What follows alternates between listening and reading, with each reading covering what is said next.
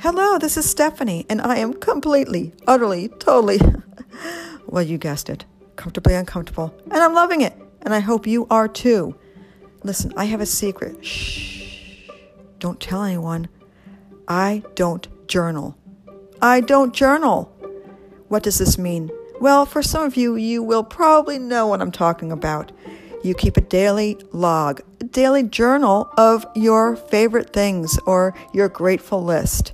That's a great thing, and I wish I stuck with it. I always have good intentions when I start out, and I always make time for it when I start out. Then slowly but surely life creeps in, and somehow or another I stop. The habit has ended within about a 2 or 3 week period of time. But journaling is important, or at least keeping a notebook. Perhaps what I don't like is the actual word journaling.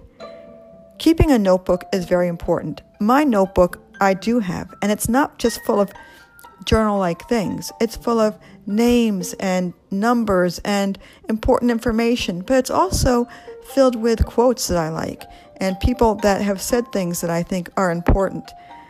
That is really what I consider my journal. There's no grateful list in my journal. I just look around and see what's grateful out. I think I mentioned that in one of the past episodes.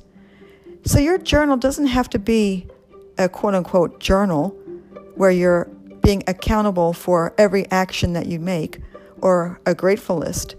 No, your journal can be like my journal, and it can be just having little bits of information that you think are important, and it can be quotes or visions that you have. I challenge you and myself to keep a journal, to keep a notebook instead of a journal, perhaps I should say. And that way, you'll look back and still feel the great thoughts that you did feel when you wrote in your notebook.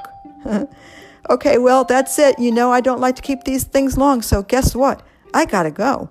But I'll be back tomorrow. Bye-bye.